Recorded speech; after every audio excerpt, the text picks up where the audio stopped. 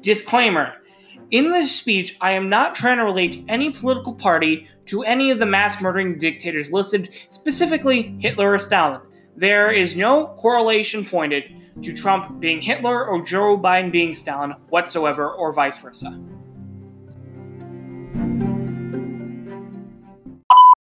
Disclaimer.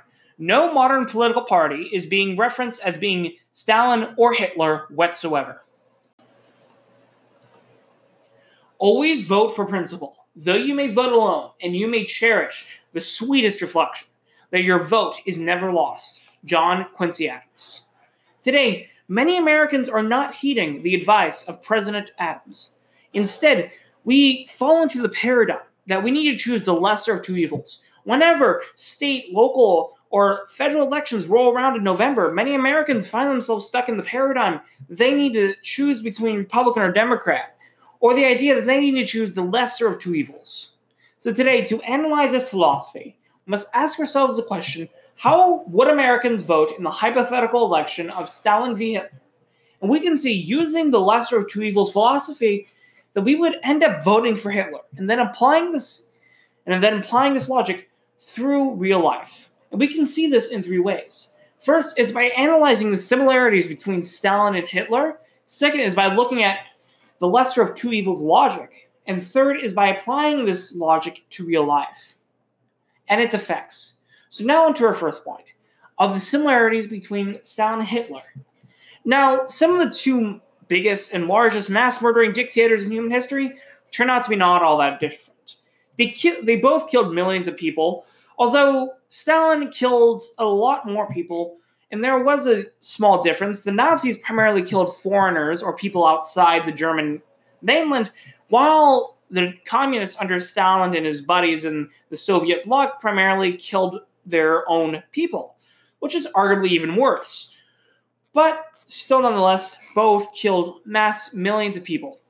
Second is we can see how both were massive central planners. Hitler completely organized or completely took over the production and all private property in Germany, while Stalin in Soviet Russia completely banned private property altogether and declared a communist utopia. We can also both see that Stalin and Hitler also happened to be followers of Marx. Hitler just took a different approach to Marxism, while Stalin took more a Leninist, blunt approach to the Marxist ideas, leading to both being highly militant. The Nazis tried to take over the entire continent of Europe.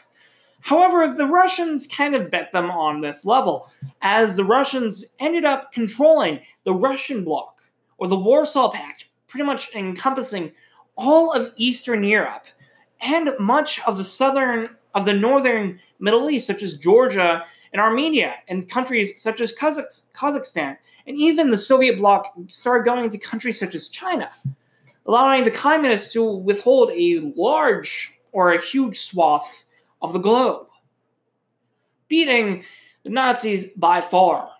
So today, let's see the logic of how these two would compete in an election through the lens of the lesser of two evils philosophy, bringing us to our second point. So we'll have to assume that using the lesser of two evils, we would have to use Hitler. After all, he killed less people, he projected his might over a smaller swath of land. He was a little bit, odd when it came to, he did not completely take away German freedoms in the way of private property, although he pretty much virtually did. And at least he was better in some respects to Stalin.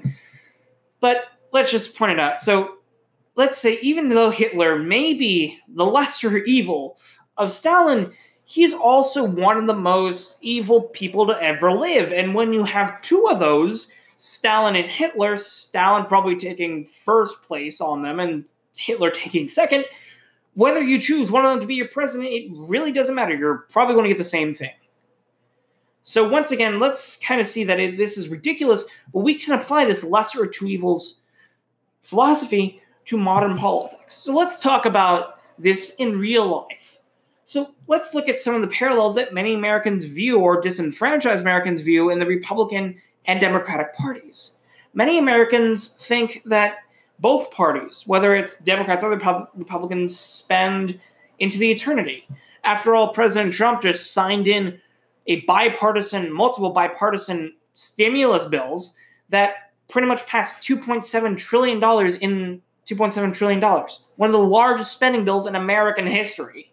Obama and Bush both pushed through radical stimulus bill as also. So both parties kind of bipartisanly spend like hell. Both parties also tend to favor wars, whether it's the Bush administration launching the Afghanistan and Iraq wars, or the Obama administration launching the Libya wars and repeatedly trying to declare war on Syria. And let us not forget Iran this entire time, which we repeatedly tried to declare war on, whether it's under Bush, Obama, or Trump. Obama did try to get us out, though. But my point here is that many Americans kind of see both parties as kind of the same or very similar.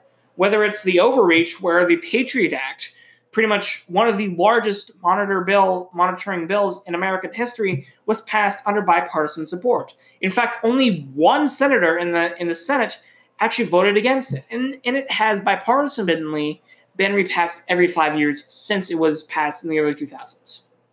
So what do many Americans think? Many Americans view both parties as similar, and they're stuck in this paradigm that they need to choose the lesser of two evils. So what does this mean? This means that many Americans, if you're a Republican or a Democrat, if you are a Republican and you don't like Trump, you may end up voting for Trump because, after all, he's a lot less worse, in your view, than Hillary Clinton. If you're a Democrat, you might end up voting for Joe Biden, even though you might not like him. He's a hell of a lot better than Donald Trump. But there's also a lot of Americans, too, who are completely disenfranchised because they view both the Republican and Democratic parties as inadequate to fulfill their own values. So millions of Americans, practically the majority of Americans who do not even vote in major elections, they feel disenfranchised because there is no one in either of the major parties representing them, showing us that we need to shift to a country and showing that John Quincy Adams is right. So today, we must ask ourselves the question, hypothetically, how should Americans vote in the hypothetical election of Stalin v. Hitler? And the answer is, hypothetically, we would have to go with Hitler because he's the lesser of two evils. And understanding that this logic of the lesser of two evils philosophy can be applied to this disenfranchisement of many Americans in today. After all, we can see this in three ways. First is by seeing how Stalin and Hitler are pretty similar. Second is by seeing how Hitler is just a tiny bit less worse than Stalin, and therefore fits under the lesser of two evils philosophy. And third is by understanding that the logic used in the hypothetical applies to many Americans today. And many Americans are disenfranchised. Because after all, if you're a constitutionalist or a more energized leftist, you might see Bernie Sanders as your guy, or you might see Mike Pence, or not Trump. You might see that both parties are kind of full of crap in your eyes. And many Americans who see that the Republicans who have been championing low spending have not fulfilled their promises. And many Americans and millions of Americans have just chosen not to vote at all because they are stuck in the paradigm of the lesser of two evils approach. The idea that you'll throw away your vote if you vote for a third party. However, John Quincy Adams shows us that this is not the way, because every American should always vote on their principles. Though they may vote alone, they may cherish the sweetest reflection that their vote is never lost. Because what really matters in the end? After all, there have been people. After all, when you're meeting your creator, what does it matter? That you chose the lesser of two evils, or that you chose what is right? Thank you.